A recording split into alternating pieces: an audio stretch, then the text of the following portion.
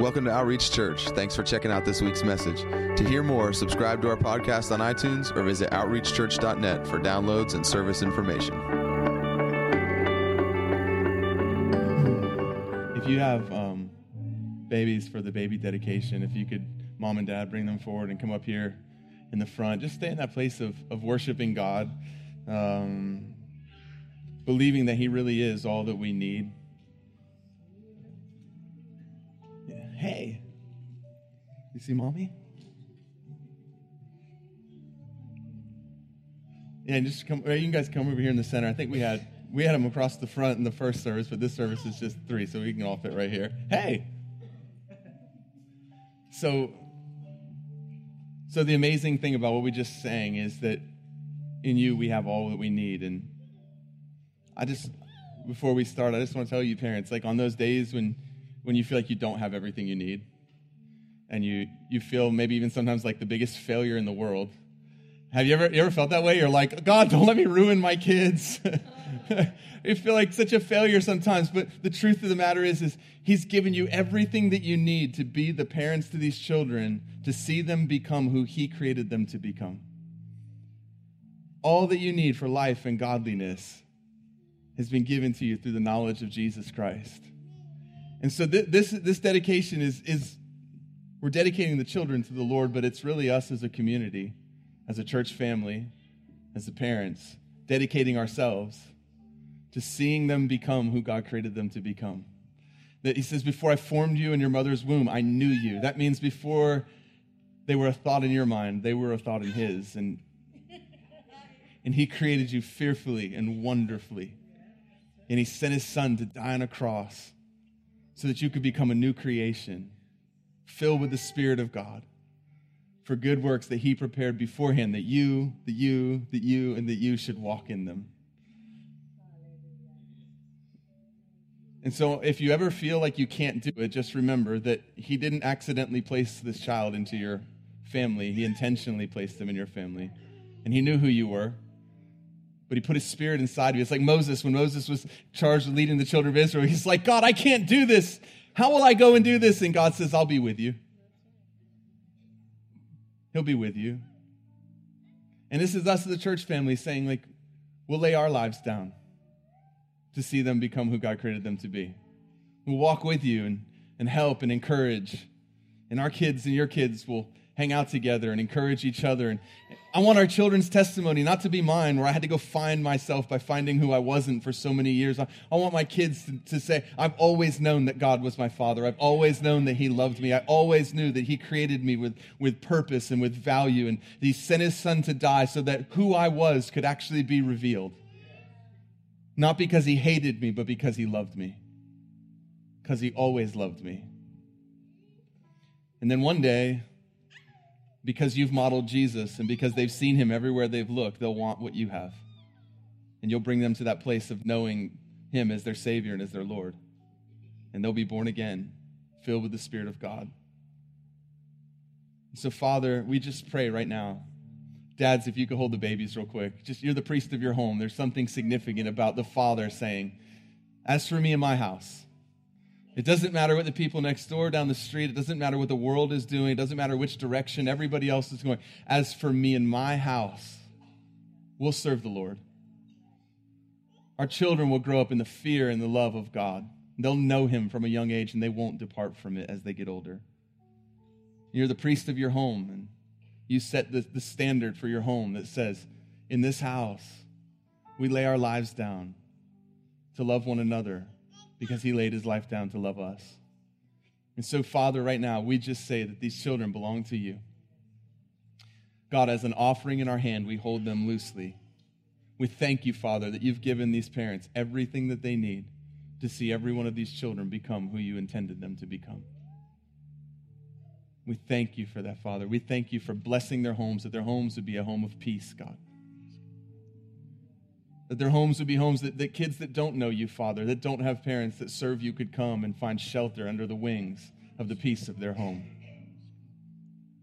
That they could know what it is to be loved by a family, even if they don't have family, because our children love them, because we love them as well. Father, I thank You for that. We as a church family We pledge ourselves, God, along with these parents, to seeing them become exactly who you created them to be. We thank you for blessing them with long life, serving and following you all their days. In Jesus' name, amen. Amen. Oh, man, we have the cutest babies here. I'm serious. Goodness. Thank you, guys. We have Bibles here for each of them with their name on them. Is there a little Bible for them? And, oh, we get the wrong one? Yeah.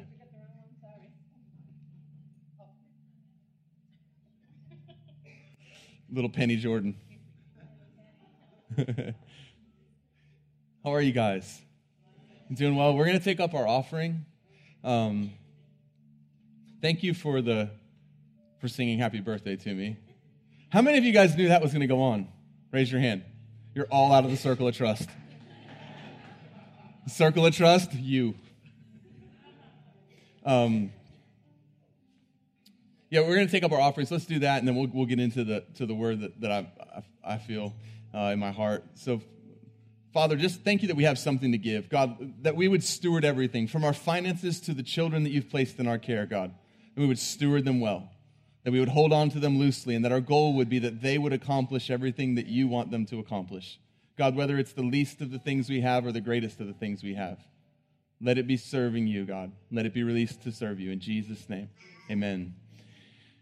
Because that's the truth, right? Like they're our kids, but they're not really. They're his kids. And we're called to steward them. And for a time, we get to model for them what it is to follow Jesus. And it's important, like it's really important as parents that the way that we live lines up with the way that we teach. Otherwise, we're teaching our kids Christianity is what we say versus the way that we live. And it causes confusion. It causes struggle internally because they come to church and they hear, or they listen to you talk and they hear, or they see you talking to other people and they hear, but then what they see is so different if we're not careful. If we ever let Christianity be reduced to a religion that changes the way that we speak, but not the way that we live. But when we actually live it out in front of our kids, that looks like sometimes asking our kids to forgive us. You know you don't always get it right as a parent. Sometimes you lose your temper. Sometimes you say something that you shouldn't, or you allow yourself to have an attitude with your child that you shouldn't. It's okay. In fact, it's really good to go to your child and say to them, I was wrong, forgive me. And model that humility in front of them and let them know, look, Mom and Dad don't do everything perfectly. Because if we don't have that humility, what we're teaching them is that as long as I'm in charge, everything that I do is okay. And that's a scary thing for a child to accept, because there may be people who are in charge that aren't right at some point in their life. You want to teach your children that just because you're in charge doesn't mean you're always right. It does mean that they should respect you, but it doesn't mean you're always right and that you're actually capable of getting it wrong and that maybe they were right. And it's okay to humbly come to your child and say, you know what? I was wrong. I didn't do this right. Forgive me. This wasn't like Jesus. This wasn't the way that God would have me to act. And explain to them what you did, and then explain to them what the right way of doing it looks like. So that you've modeled for them a few things. One, you've modeled humility. Two, you've given them an example that's worthy of being followed. Because that's what we're doing, is we're teaching our children what it looks like to follow Jesus. And so if we'll do that, like if you can keep yourself in a place of humility, if selfishness doesn't get in there, if pride doesn't get in there, it's not really hard to go to somebody and say, I was wrong. The only thing that keeps you from doing that is pride. The truth of the matter is most of the time, people watching already know. You're not letting them in on a big secret. You're admitting that you actually know what everybody else has known for a while. Listen, when God's pointing something out, it's not because he's criticizing what's wrong with you. It's because he believes you're capable of living higher. That's what this Christian life is. It's about discovering how much like Jesus we can become, how close to his heart we can live, and how we can be transformed from glory to glory into the image of Christ, so that I look more like Jesus today than I did yesterday, and in a year I'll look more like him than I did today. I've never arrived fully because there's always something that I can be learning and discovering about who he is and who he's called me to be, and I can look more like him today than I did yesterday. Like that should be the goal of our life, is to become like him. It's his goal. So when his goal lines up with your goal in life, that's a good thing. And he's not going to change his mind. So you probably should just change yours. His goal is to transform you into the image of the Christ, the anointed one. That's what he wants to do. And so if that's his goal for your life, at some point, like Jesus, you should probably bend your knee and your will to his will and say, nevertheless. Like, we have these ideas in life, and sometimes these ideas are good things, but they're not his best. Like, we have this idea of what it looks like to live life, and we make these goals. And I'm not saying there's anything wrong with having goals, but I am saying if your goal becomes what determines success and failure versus his approval, you can get off course pretty quickly. Because Jesus had to do it. Like, Jesus came to a place where it's like, what God is asking of me. I've talked about this a few times lately, but it's important we get this. Jesus comes to a place where he literally gets before the Father on his knees and says, if there's any other way, let's do that. It's okay to express to him that the thing that you feel like he's asking you to is not the thing that you want to do in the moment. What's not okay is to let what you want or feel be what determines your action, rather than quickly moving into that place like Jesus did. It's okay to say to him, like, God, I know what you're calling me to, and honestly, if there's anything else, I'd rather just do that. But what we can't do is stay there in that place, or let that lack of desire in a moment keep us from yielding to his will and doing what's asked of us. So, Father, I know what you're asking of me. Look, sometimes we think it's so hard, the things that he's called us to, and sometimes there really are hard things. Like, if anyone tells you they've never had to do anything hard, they haven't followed Jesus very long. Like, everything isn't easy that he asks us to, but it's always worth it. And he says, my yoke is easy and my burden's light. That's comparatively speaking. Walking with God and in his will is a whole lot easier than walking opposed to God and against his will in the long run. But in the short term, it doesn't always feel easy and light. It's okay to be on. Being vulnerable is a good thing as long as it's not the thing. Being vulnerable isn't the goal. Being like Christ is. If my vulnerability is not leading me to Christ-likeness, then I've made vulnerability the one that I'm serving and not Christ. See, because my state of vulnerability before the Father, God, if there's any other way, let this cup pass before me. That's a moment of vulnerability for Jesus where he's opening himself up to the Father and saying, if I'm being really honest with you, Father, this isn't what I want to do in this moment. I know what's being asked of me, and it seems really hard and really painful, and if there's anything else that we could do, I'd rather do that. That's him being vulnerable. But the goal wasn't to come to a place of being just being vulnerable. Vulnerability was a tool that was supposed to move him to a place of yielding to the will of the Father. If your vulnerability is simply making you vulnerable, then you probably are serving vulnerability, not Jesus, because Jesus' vulnerability leads him to a place where he says, okay, now that I've been open and honest with you, what is it that you're asking of me? I'll do that. So nevertheless, not my will, not my want, not my desire, but your desire, your will, what you want, let that be done. If Jesus had to do that, probably a good chance that at some point in my life I'll have to do it too. Maybe daily. Maybe daily I might have to actually deny myself so that I can follow him, because self would go this way and he's going that way.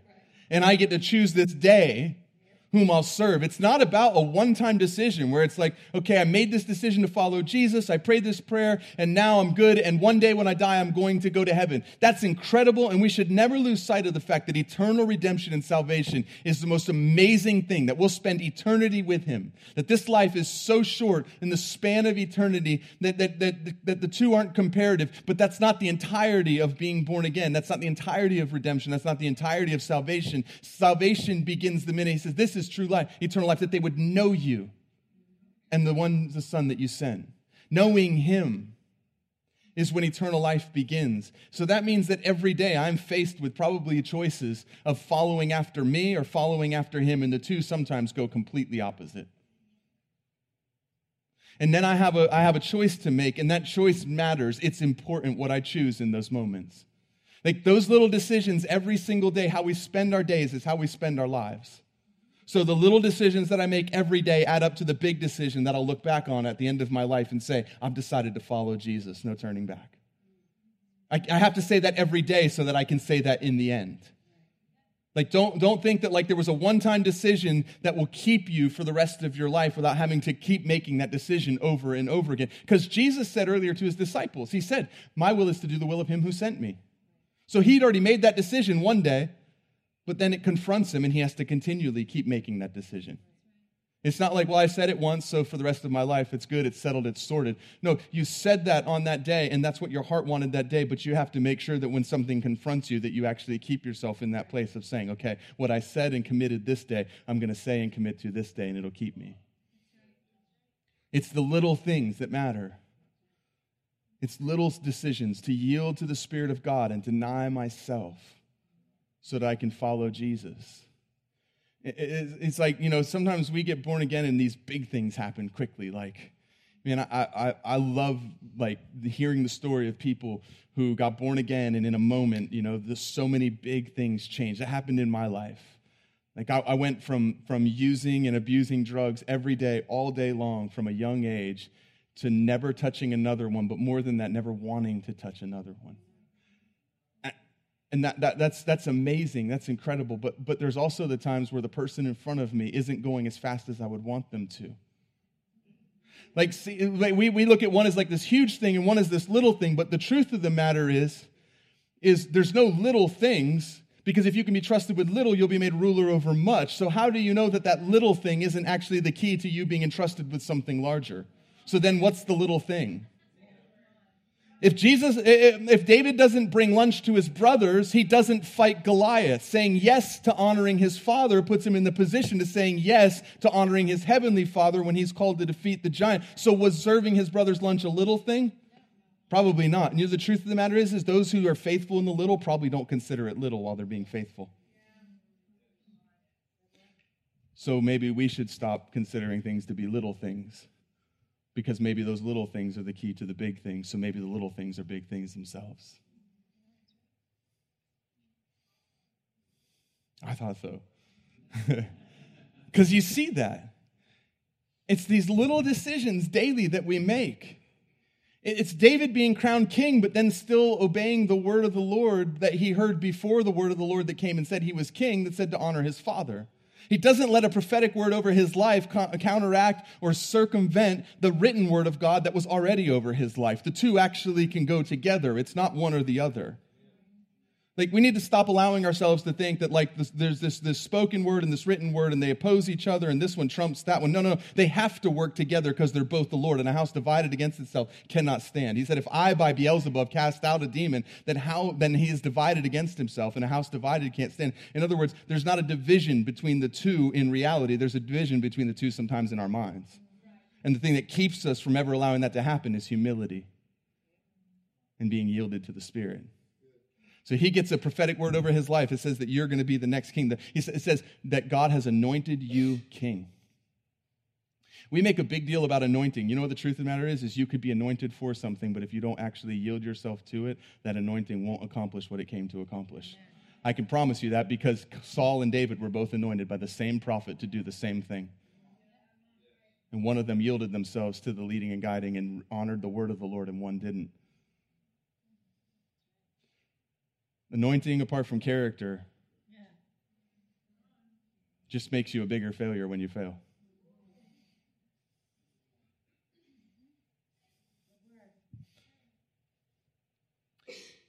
David gets anointed king. He receives, if you received the word that David received, you would need the Lord to keep you humble. He has chose you this day and anointed you to be ruler over his people. It doesn't say the next thing that David was told, but it wasn't long after that he was told one of two things. Now go watch the sheep, or bring your brother's lunch. We know this because when he comes on the scene, his older brother looks at him and says, "What are you doing here? And with whom have you left those few sheep?" That means what? David was still serving in the lowest place of the family while his brothers were walking in the higher place, even though he's the one who's anointed king. And he doesn't let a prophetic word over his life keep him from serving and following out the written word of the Lord that was over him that said to honor his father. We can stand back on our prophetic word and feel like we have something that makes us immune to what God's already wrote, but I promise you, one doesn't oppose the other. They have to work together. And I know this because Jesus came along and said, if any of you wishes to be great, he must become the servant of all. The greatest word over your life should bring you to the greatest place of serving other people. If it doesn't, it's not a word of the Lord. I promise you, if a word over your life makes you immune to serving in a place that you were serving before the word came, you didn't hear it right, and your heart isn't prepared to hear that. It should never become permission to excuse you from something. It should always actually bring you to a greater place of going lower and serving other people. That's what happened with Jesus. He says, and Jesus said, all power and authority has been given to me. And then he girds himself with a towel and he bends down. I can't get over this. I can't get past this. It breaks me every time I see it. He washes the feet of the man who will sell him for 30 pieces of silver, and he already knows he's going to be sold. We look back and go, if I'd have known they were going to do that, I never would have.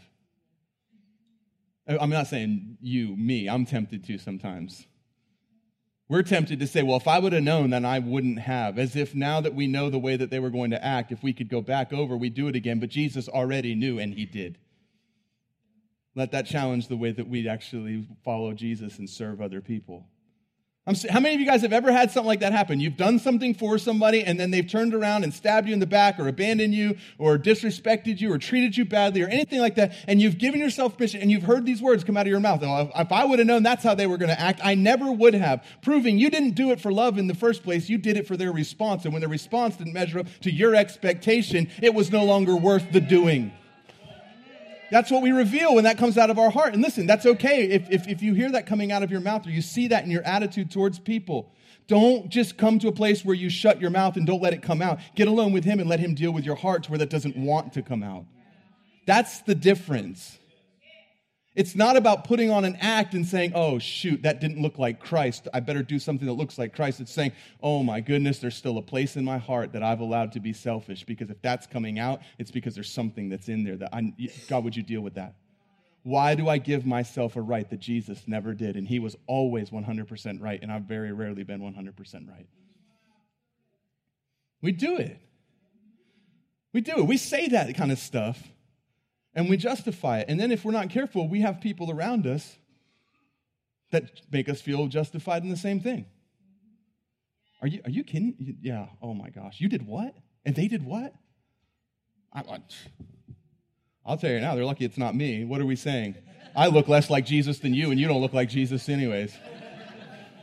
No, that's what we're saying. When we say that to somebody, when we justify them in a response that doesn't look like Jesus, we're saying, you don't look like Jesus, and it's a good thing it wasn't me because I look less like him than you do.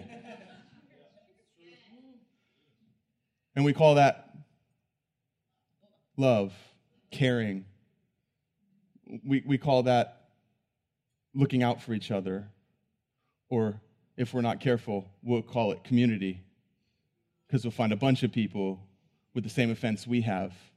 And it's really not common unity, it's common offense against a common enemy that's drawing us together. You know the problem with that? The problem is once you remove yourselves from that common enemy, you'll have to find another one, because if the thing that is causing you to be bound together is an offense towards an enemy, you always need to be offended, and you always have to have an enemy.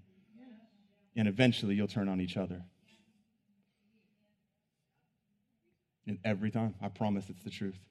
Just make sure that what's joining you together is the love of God that's shed abroad in our hearts and the unity of the Spirit, so that we're actually being joined together by God for something that's worth living for, rather than letting ourselves be joined together by the enemy for something that he gave his life for us to be free from. Yeah.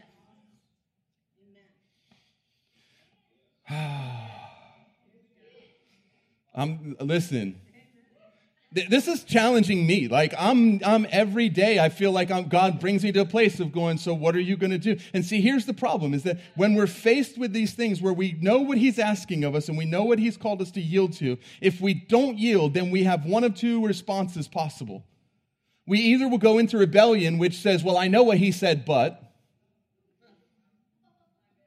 We don't call that rebellion. We call that being real.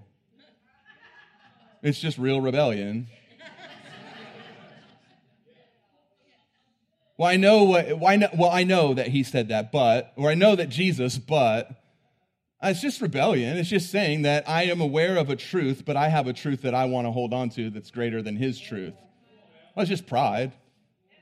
At the end of it, it's just pride, right? Like, I do that stuff sometimes. I've justified myself. And like I know I'm supposed to be patient, but they don't understand. I'm doing the Lord's work, and they dare to go 2 miles under the speed limit in front of me, which justifies my response. We'll justify it. Well, I know God says to be patient, and that love is patient, and I'm supposed to be loving towards people, but. Or, even scarier than that. See, because the person that's in rebellion at least knows that the way that they're living is opposed to what God's word says. That means there's a chance that you could actually just say, okay, God, I'm tired of doing it my way, and I'm going to yield myself to the Spirit. The other thing that, if we don't go into rebellion, that because we'll have to do something to make the internal struggle go away. If we're truly filled with the Spirit of God, because he's not going to go away. He's going to continually go.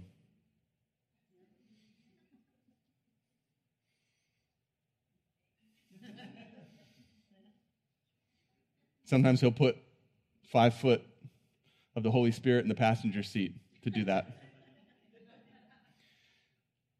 And if we don't go into rebellion, the more scary place that we'll go into is deception, where we will actually try to change the Scripture to fit our meaning so that we can justify staying where we are.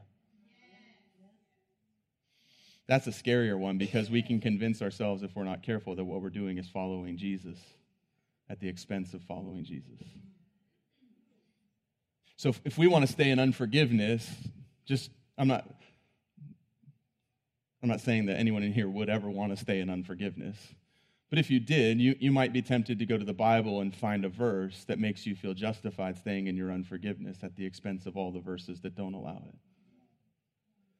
Like you might be tempted to say something like, well, if someone doesn't ask you forgiveness, you don't owe them forgiveness, because Jesus said, if your brother comes and repents,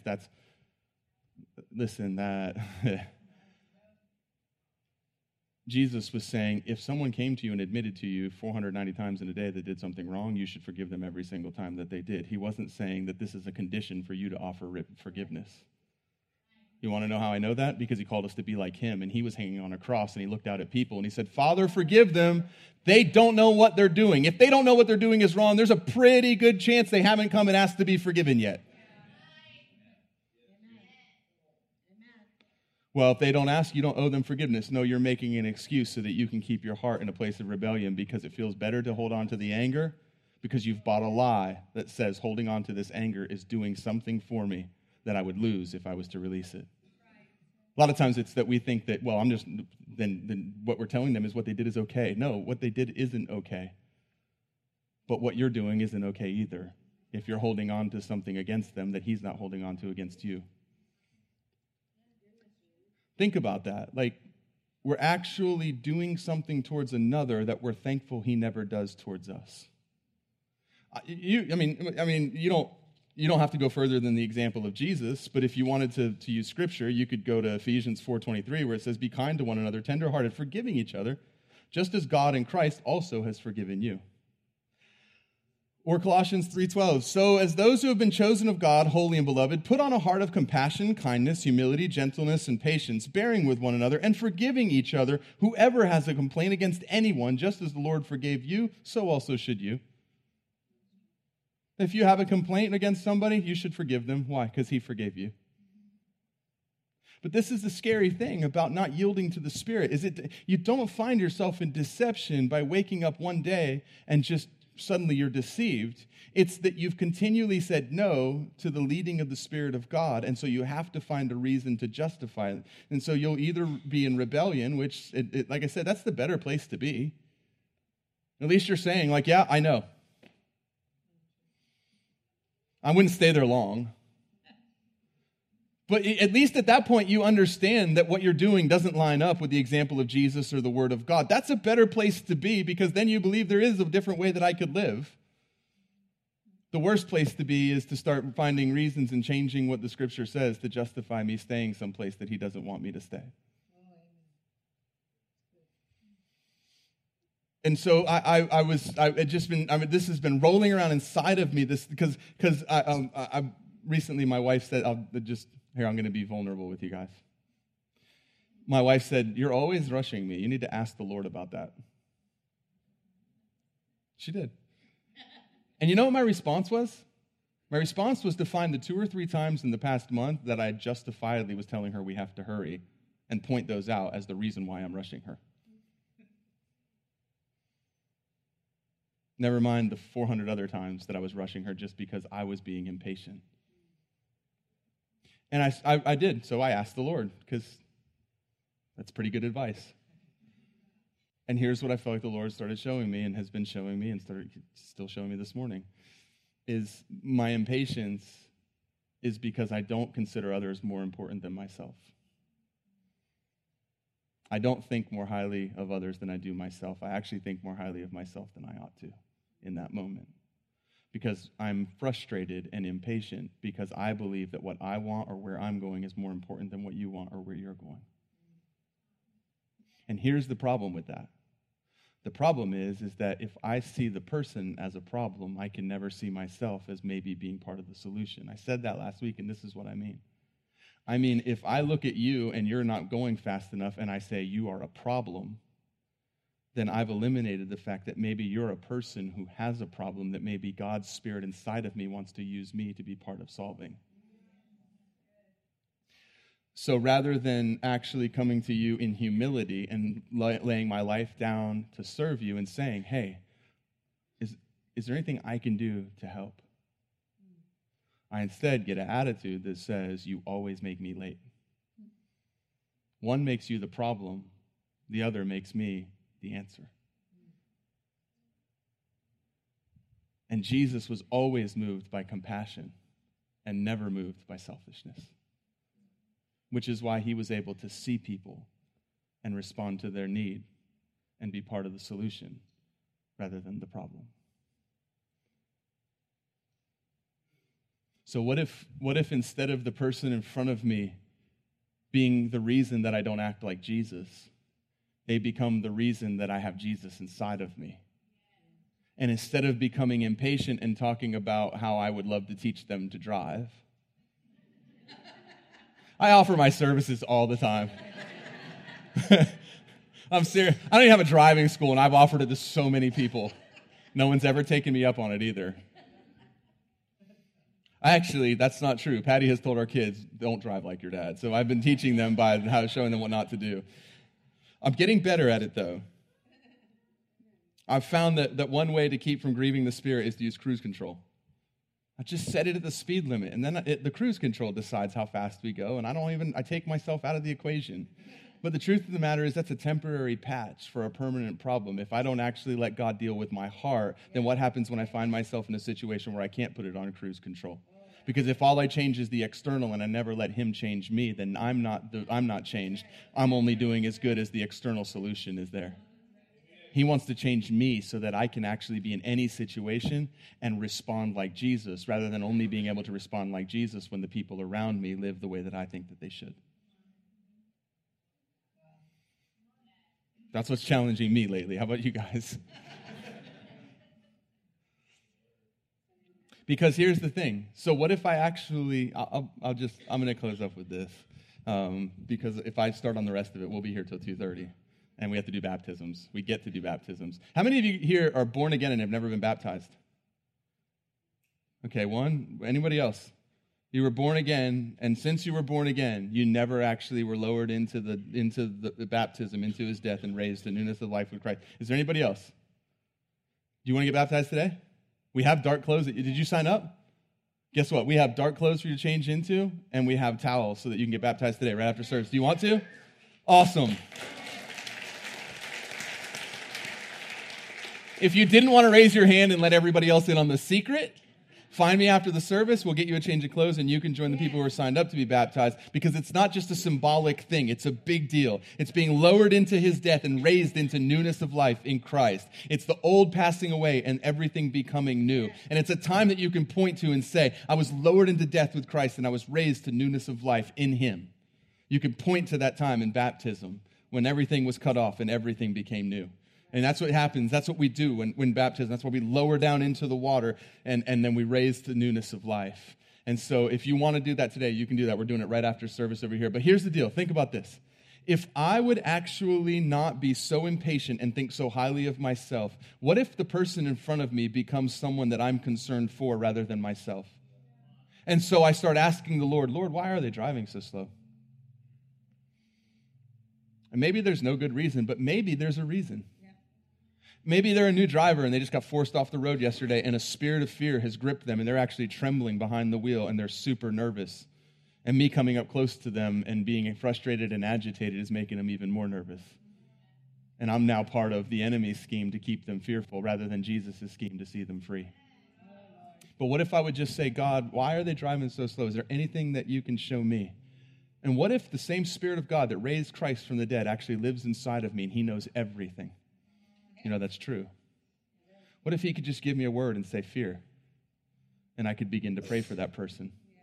And say, Father, I thank you that you've not given a spirit of fear, but of love, power, and a sound mind. And God, whatever it is that's caused them to be fearful, I pray that you would come and you would bring a way that they could think, God, that you would bring something into their life, God, that you would show them truth that would keep them from being fearful. And God, if there's anything, all of a sudden now you've moved from this place of being irritated by the person and them being a problem to being compassionate and in love towards them and actually stepping into the place of being part of the solution. And it only happens by realizing that I'm supposed to yield to the Spirit in everything, not just the big things. And here's the thing. If I will do that regularly, here's what will happen. I'll change. And what used to be a conscious act of yielding will start to become a part of who I am, and it'll be a natural response. Because I actually allow him to change me by the way that I think being changed. So I'm thinking differently. I'm being transformed. And I'm no longer a person with a problem in front of me. I'm a person with an answer inside of me. And now all of a sudden, when I find myself in a situation where I would have been tempted to think for myself and be irritated, frustrated, angry, upset, whatever the case is. Listen, it could be anything. You look through the fruit of the Spirit, and you'll see selfishness ruins every one of them.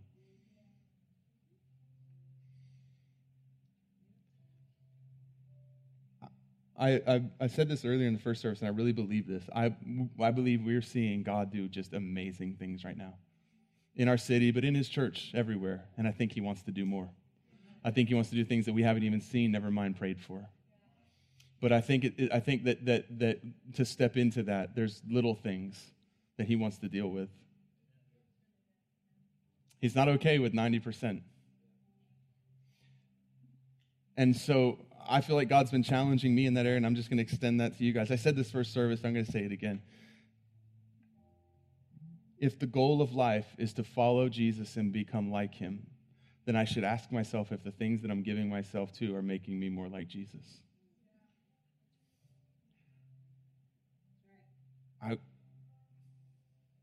I could talk about some of the things that Christians openly boast about watching that are filled with things that he died for people to be set free from. But I'm not going to, because then I might step on people's toes, and you might not finish season 8.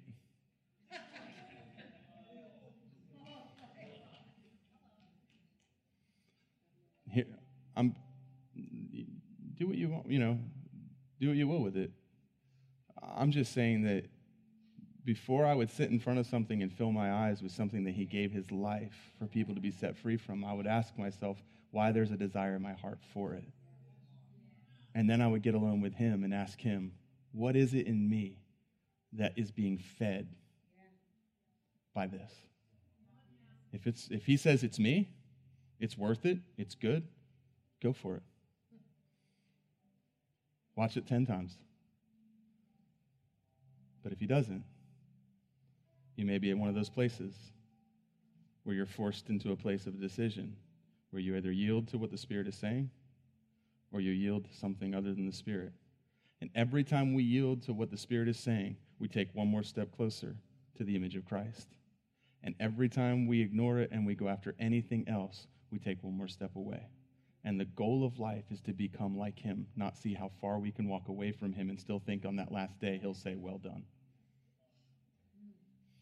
Look, I know that sounds heavy. It's the truth, though. And it's what God's been challenging me with is I'm telling you, the goal of life is not to see how many steps away from him I can take and still think that he'll say, well done, good and faithful servant. The goal is if I can become like him even more, I want to become like him.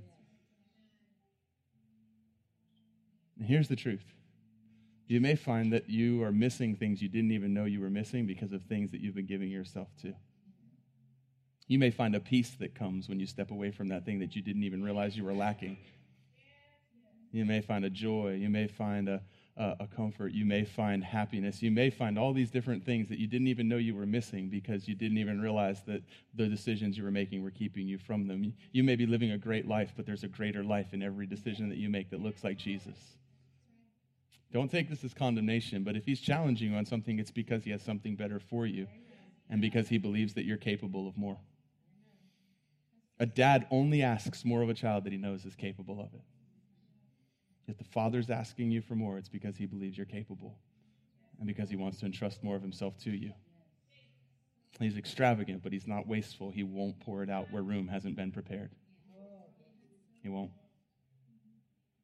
So, Father, I just thank you for that. I thank you that, God, listen, I'm just going to say this to you guys instead of praying it. I don't ever want what I say to come across as condemning because it's not condemnation.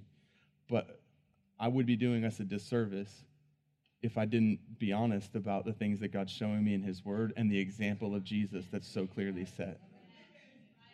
And so, like, if something I say bothers you or whatever, that's okay, but get alone with him and ask him why. If I've said something in error, if I said something that's unbiblical, come find me and correct me because I want to be corrected. But if it lines up with Scripture, then maybe ask God, why does that bother me? What is it in me that's being fed by that thing I don't want to say no to? Because it's okay. I'll just end where we started. It's okay to say, you know what? I don't want to do that. It's not okay to then say, so I'm not going to, and walk away. Being vulnerable means being honest with him and saying, I don't want to. Being born again and following Jesus means that it's quickly followed up by saying, but it's not what I want, it's what you want, that I know is best. And I start walking towards him, and I start leaving that behind. So, Father, thank you for that. I thank you that we can serve you, God, that we can become more like you, that you've never been one to just leave us alone, Father, but you're continually transforming us from glory to glory, ever into the image of your Son, Jesus Christ. That today is amazing, but tomorrow I'll look more like him than I do today. And then in a year, I'll look more like him than I did today. And then in 10 years, I'll look more like him than I did a year from now. And I'll be more in love, and I'll be more filled with joy. I'll be more filled with peace and hope, God, and patience and kindness and gentleness and meekness and self-control. You know that self-control is a gift from God. It actually means that you don't have to do the thing that you want to in the moment because you can actually yield and submit to the Spirit of God and do what he's calling you to. That's a gift from him. That's not a curse. That's a fruit. That means it should taste sweet to our mouths. If it doesn't, it might be because we've been eating other things and we've acquired a taste for something other than his fruit. If that's where we're at, just start eating the fruit, and all of a sudden you'll develop an appetite and a taste for it, and it'll taste sweet. So, Father, I thank you for that in Jesus' name. I pray that anyone that doesn't know you, Is there anyone here that doesn't know Jesus as Savior, that has never actually came to a place of saying, I need a Savior, and yielded their life to him and received what he paid for on the cross when he shed his blood for the forgiveness of your sins? Is there anybody here before we move on that would say that I need to do that? I haven't done that before. I've never actually accepted the forgiveness that was paid for on Calvary. Is there anybody here that needs to do that before we move on? I just don't want to assume. No? Okay, awesome. So if there's anybody here, Father, that hasn't been baptized and needs to be, would you just cause them to come forward? We love you, God. We just yield ourselves to your Spirit today and later today and tonight and tomorrow. We want to just be people that say yes over and over again. In Jesus' name, amen.